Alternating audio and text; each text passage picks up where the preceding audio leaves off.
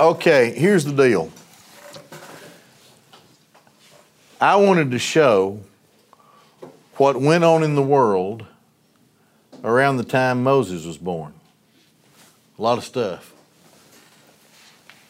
So I'll just sort of go through this. I know it's hard to see. If I wasn't so lazy, I would have made it on 2 or 3 different slides. But I really didn't know it would be that hard to see. So let's look at it right here. It's during the time of the Hurrian conquest. You see that right there? The Hurrian conquests. That would be like southern Turkey moving down toward Iraq, I guess. Let me skip on down a little. This is kind of interesting. In that time frame, the creation of one of the oldest surviving astronomical documents, a copy which was found in the Babylonian library of Ashurbanipal. It was a 21-year record of the appearance of Venus. The early Babylonians called Venus Nindarana. It's known as the Venus tablet of Amisadwa. Rubber balls were invented during this time. What a great thing. Somewhere around what's known as India today. The early Mycenaean culture, that's part of what would become Greece.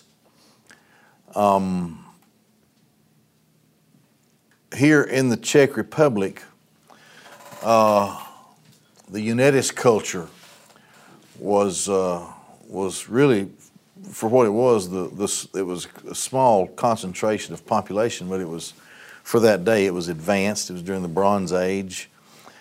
The windmill was developed in Persia. The Hittites defeated the Babylonians under Marcellus I. Now the Hittites, this was an empire, in a very large empire across the Anatolian region of Turkey, what is now Turkey, southern region. The Hittites during that time were very powerful. As a matter of fact, if you study the 300 or so year history of that general time frame, you'll see that, as I recall, they even defeated Egypt a couple of times.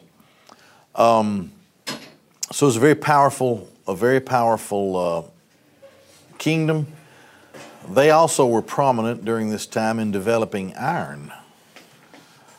The ruling Amorite king was overthrown, the dynasty in Syria.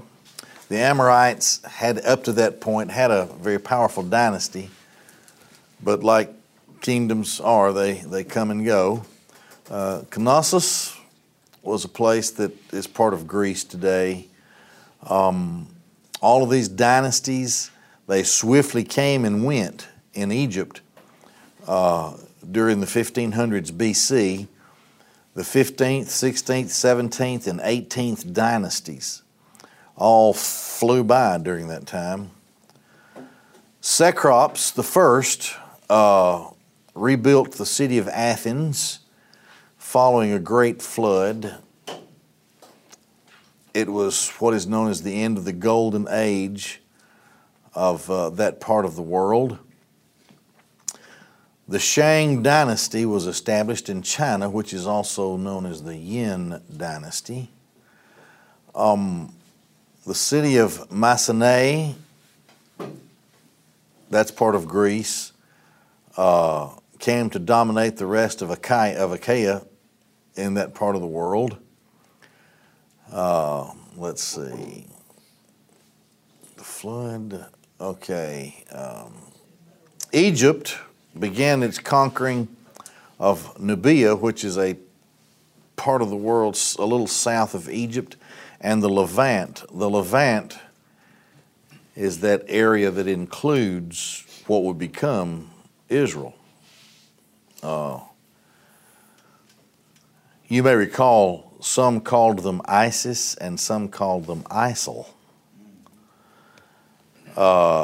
If they said ISIL, it was more or less accredited to people who didn't necessarily accept Israel as being Israel's homeland. So they would call it the Levant, ISIL instead of ISIS. To tell you really the difference between the two. Queen Hatshepsut in Egypt was established in her 18th dynasty. Mercury, the element mercury, was discovered in Egypt along in that time and has been found in Egyptian tombs dating back to the 1500s BC.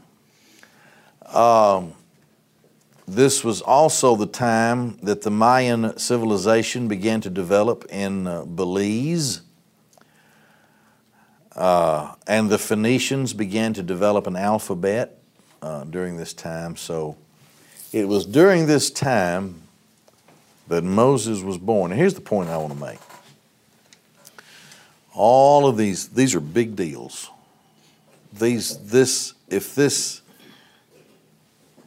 If this was the world today, the news would be full of everything here. The slaves in Goshen would have not had a single mention anywhere, especially the people who were there. So here's the world. Is the Word of God taking us to give us all of these accounts of these great and wonderful events that were occurring during that time? I got company coming. No. He takes us to anonymous people who were anonymous at the time. So God's concentration is on His people. You think about that today. There are great movements in the world. Something's happening in Venezuela that could turn that part of the world upside down, that could make its way even to where we are. Of course, the upheaval and turmoil in Washington, D.C., the legislation that is being passed in New York and is being debated even in one of them, the abortion legislation, is being debated in Vermont.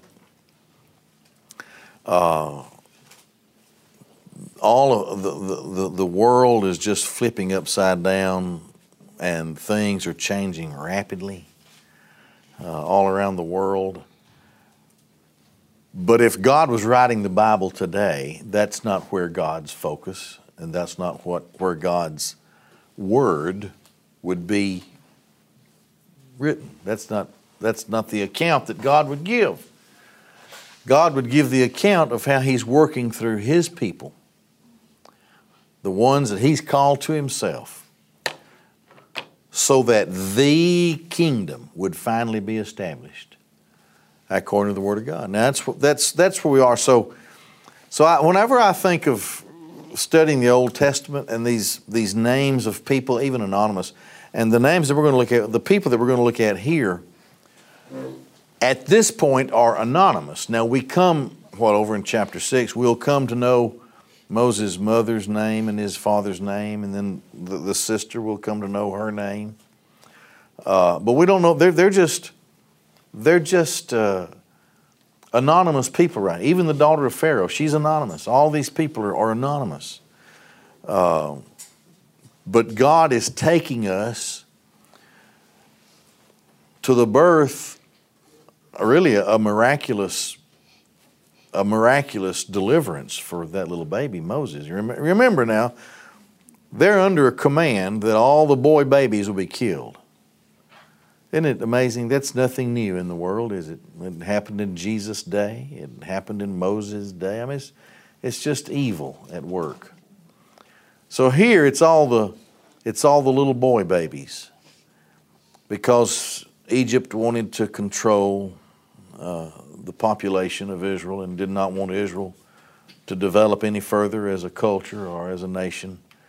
And they would just, I guess, absorb all of the females into their society.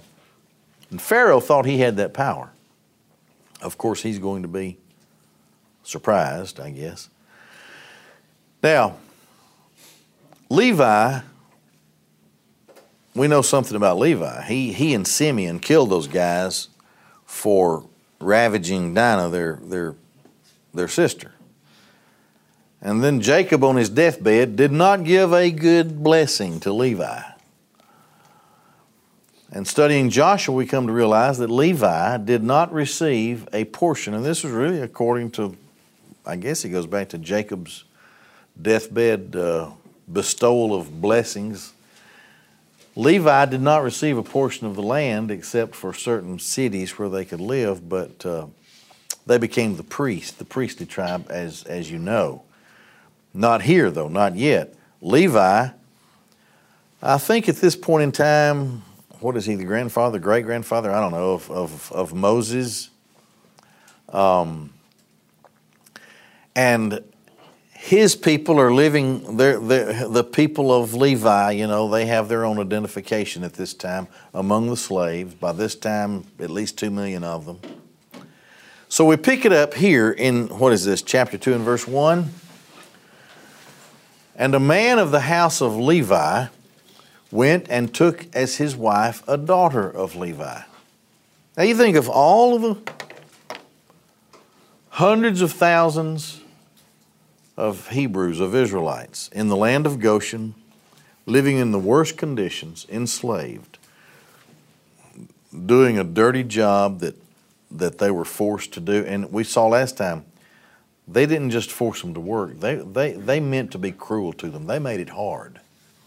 It's not just, you're going to do this work, and, you know, it wasn't. I mean, they enjoyed abusing them and mistreating them. It wasn't just slavery. It was horribly abusive slavery, physically and mentally abusive. So here's this guy, and at this point in time, he's unnamed. He's one among thousands of Levi. Takes another of the house of Levi as his wife. And they're just two old, poor, meaningless slaves making bricks in the brickyard. And as husband and wife, she conceives. And you can think of her out there in the field, the brickyards, laboring and working like they all were expected to do, women and men alike. And during her pregnancy, probably was semi-dreading the day of the birth, wondering if it would be a boy. Knowing that she was under the mandate of the king, of the Pharaoh, to see to it that that boy was killed, a little baby. So she's pregnant, she's working. Then she bore the son. So the woman conceived and bore a son. And when she saw that he was beautiful, she hid him 3 months. Now, I've been told that I was so ugly when I was a baby that my mama used to borrow a baby to go to church with. So you wonder, what if this was an ugly baby? I don't know. He's not a keeper. We'll just let him come and get him. But it's interesting the way it's put here. She conceived, bore a son, and when she saw he was beautiful, she hid him. She wanted to hide him.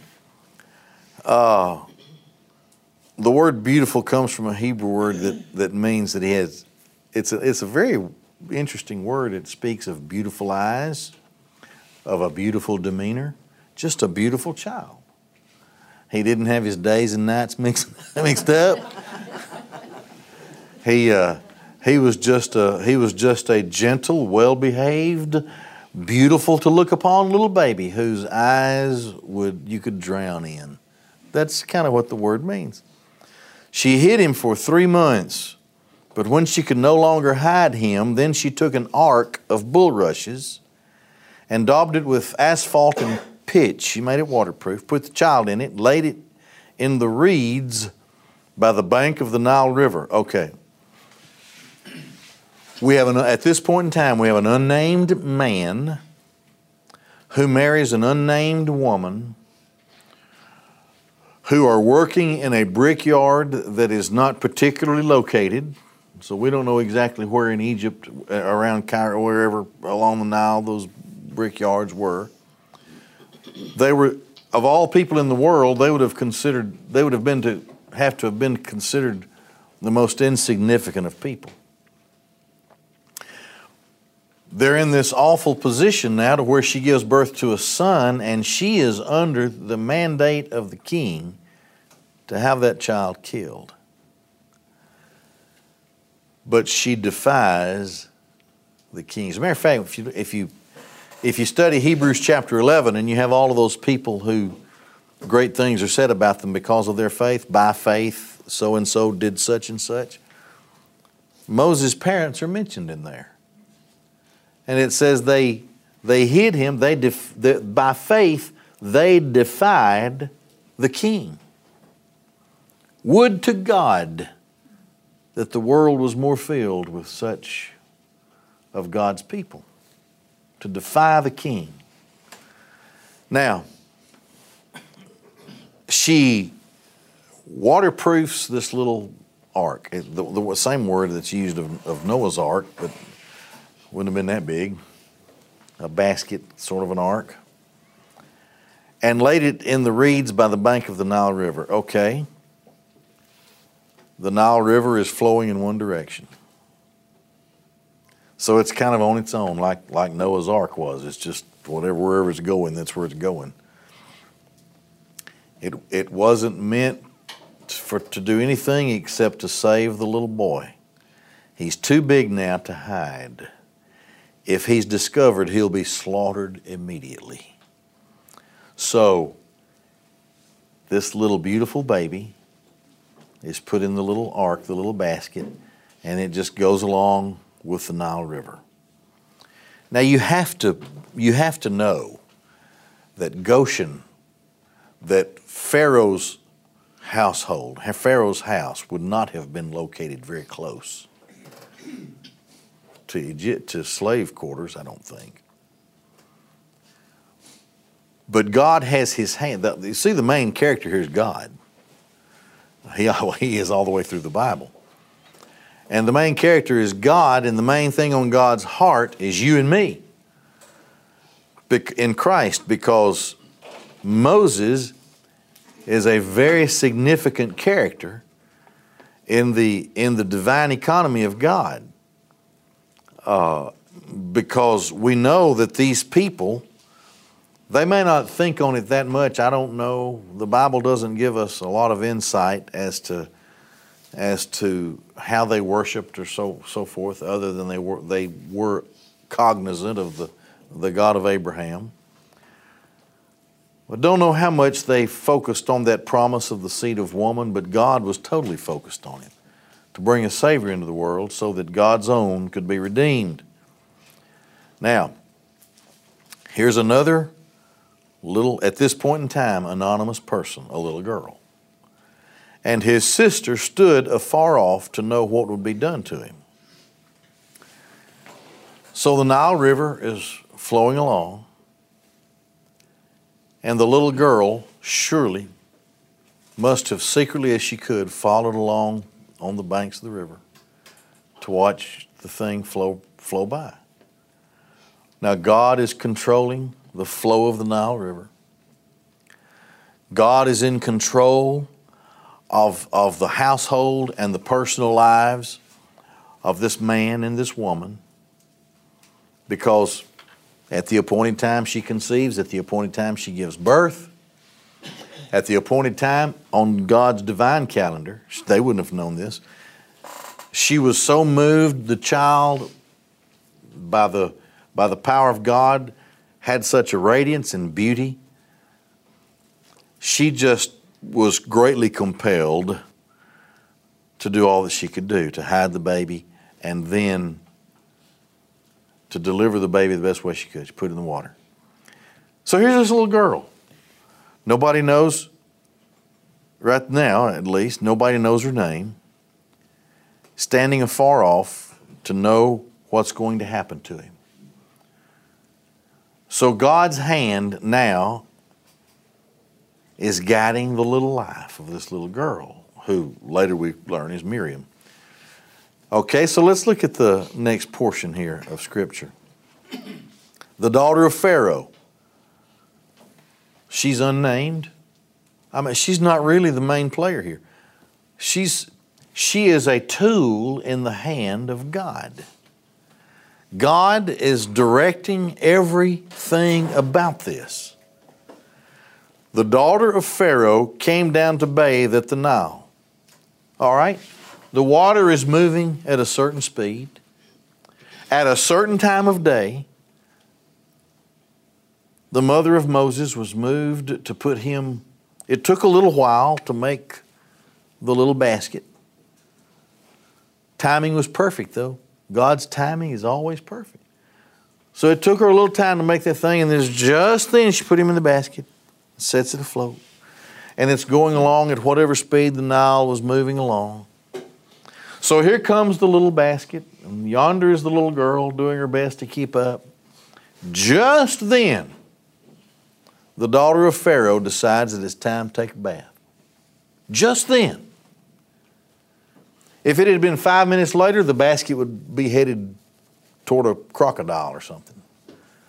If it had been earlier, she'd have gotten through, gone in, and then the basket would have... It was just then.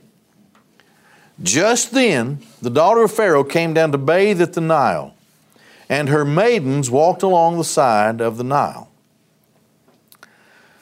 So, this would have been a spectacle easily seen by this little girl, even from a distance. And when she saw the ark among the reeds, she goes just to the place. This is where she's going to take her bath, just there, and caught in, just as God would have it, caught in those reeds, not the ones up the river a little bit, not the ones on the other side of it, just those, just there where she bathes. She saw the ark among the reeds, and she sent her maidservant then to retrieve it. When she opened it, then she saw the child, and behold, the little boy wept.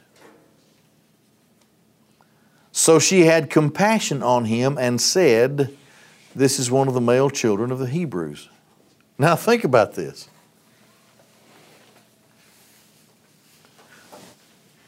Probably every other woman of Egypt would have said, "That's a nasty old Hebrew boy. Take it to a soldier or they're supposed to die." But the beautiful little baby just then cried.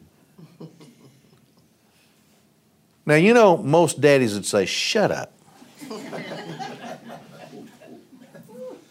But what does a mama do? What does, oh, baby, no. Baby. Right? I can see it now. That's the gospel according to Charles. You can take it or leave it.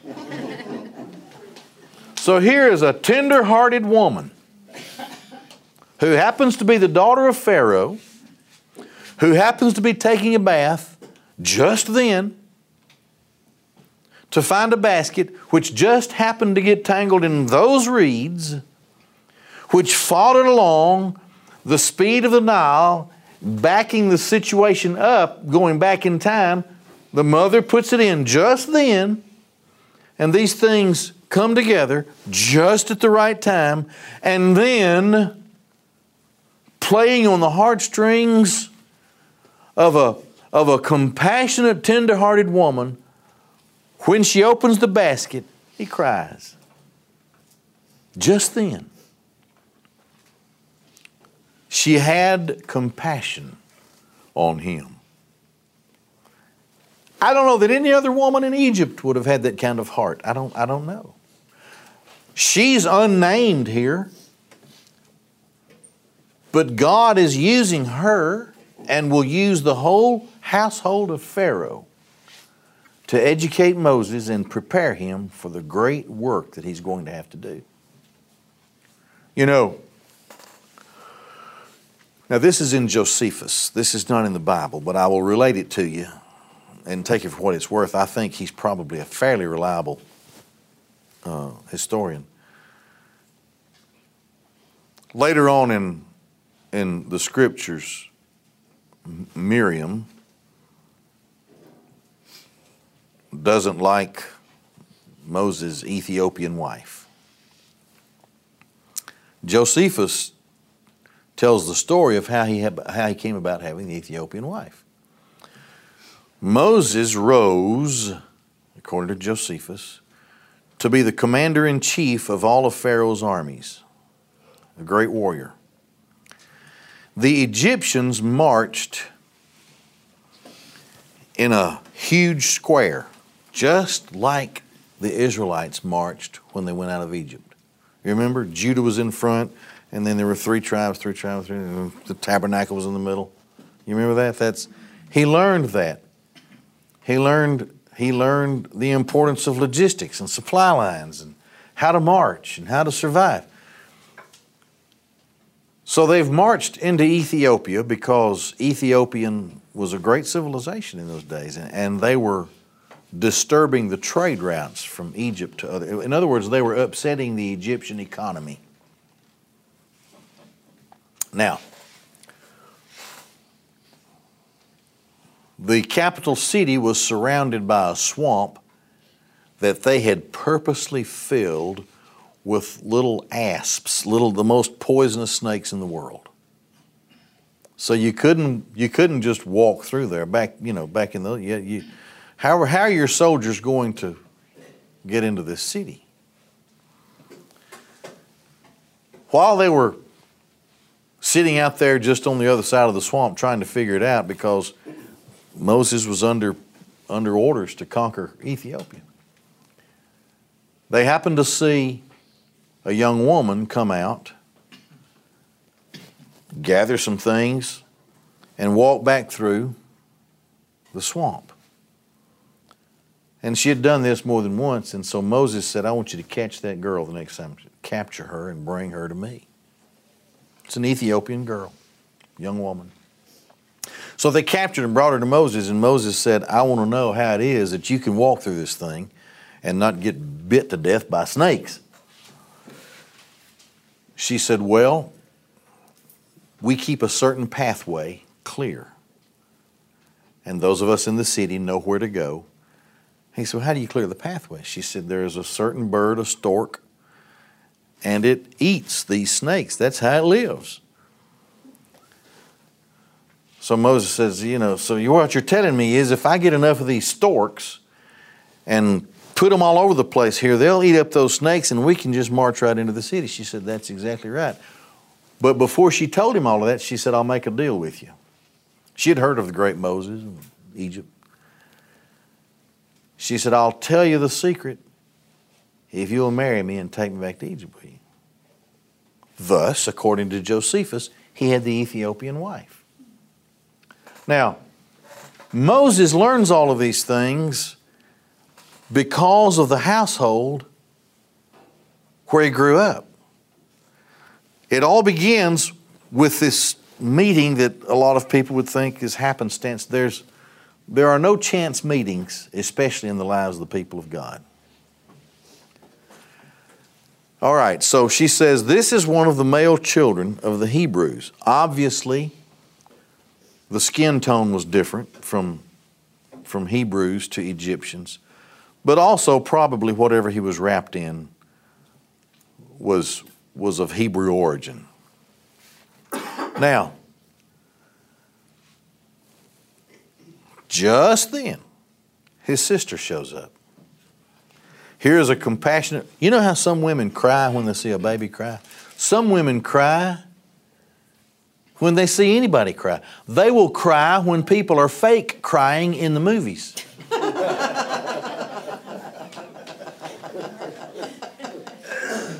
You say, wait, what are you doing?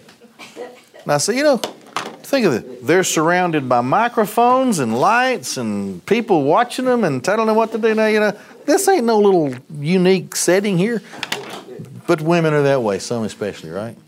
So here's this woman. She was the creator of Hallmark movies, I'll bet you. Just then, this little girl. Now, think about this also. She's young enough not to have created an interest such that she would not have considered to have been old enough to work yet. Otherwise, the question would have been, why aren't you in the brickyard? She wasn't that old yet. Just happens to be the right age so that she doesn't cause any attention toward herself. People knowing that, Hebrew kids probably ran around, whatever, and she wouldn't have drawn attention to herself since she wouldn't have been old enough to work in the brickyard. Just at the right age, going back before Moses was born, separated just in the right time frame so that she was old enough to be able to navigate herself down the side of the Nile River, but not old enough to have been expected to go to work. So she says to the daughter of Pharaoh, shall I go and call a nurse for you from among the Hebrew women that she may nurse the child for you? And the daughter of Pharaoh said, go. So the maiden went and called the mother of the child, and the daughter of Pharaoh said to her, take this child away and nurse him for me, and I will give you your wages. So the woman took the child and nursed him. So she gets to raise her own baby. This is, of course, Moses' mother. She gets to nurse her own child, be a wet nurse, a nursemaid. She gets to nurse her own child, lay him close to her bosom, and do what, this mother's love. And she, in those days, in that culture, they would have nursed a child to the age of 3 or 4 years old.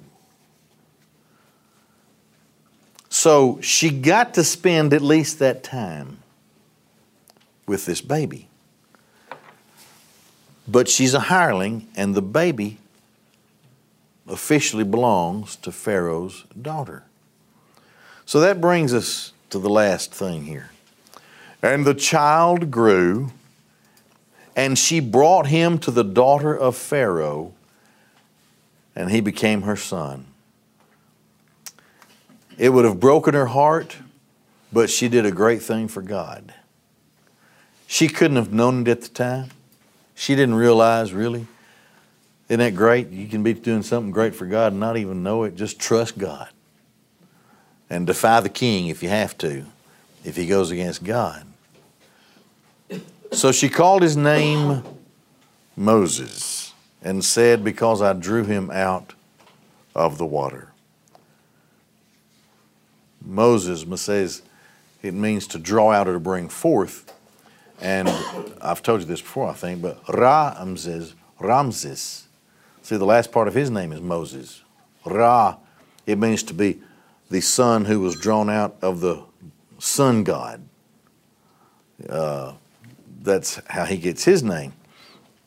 So Moses is given this name by the daughter of Pharaoh because she said, I drew him out of the water. I don't know. All of the stories in Scripture are just profound. That God works in the most meticulous ways. His timing is perfect. His purpose is perfect. His purpose cannot be stopped. Nobody knows this at this point in time, but we all know what Moses is going to do. Probably, well, it doesn't, of course, match the passion of the Christ and death on the cross, but as far as being called and commissioned to a work, 2.5 to 3 million unhappy church members. Good grief. But God approves the work of Moses. You know, He splits the ground and swallows some of them up, and He parts the sea and all these other things. Becomes one of the greatest leaders in the Bible because of what he had to do. To lead these people out of Egypt and get them to the brink of the promised land. What he had to do.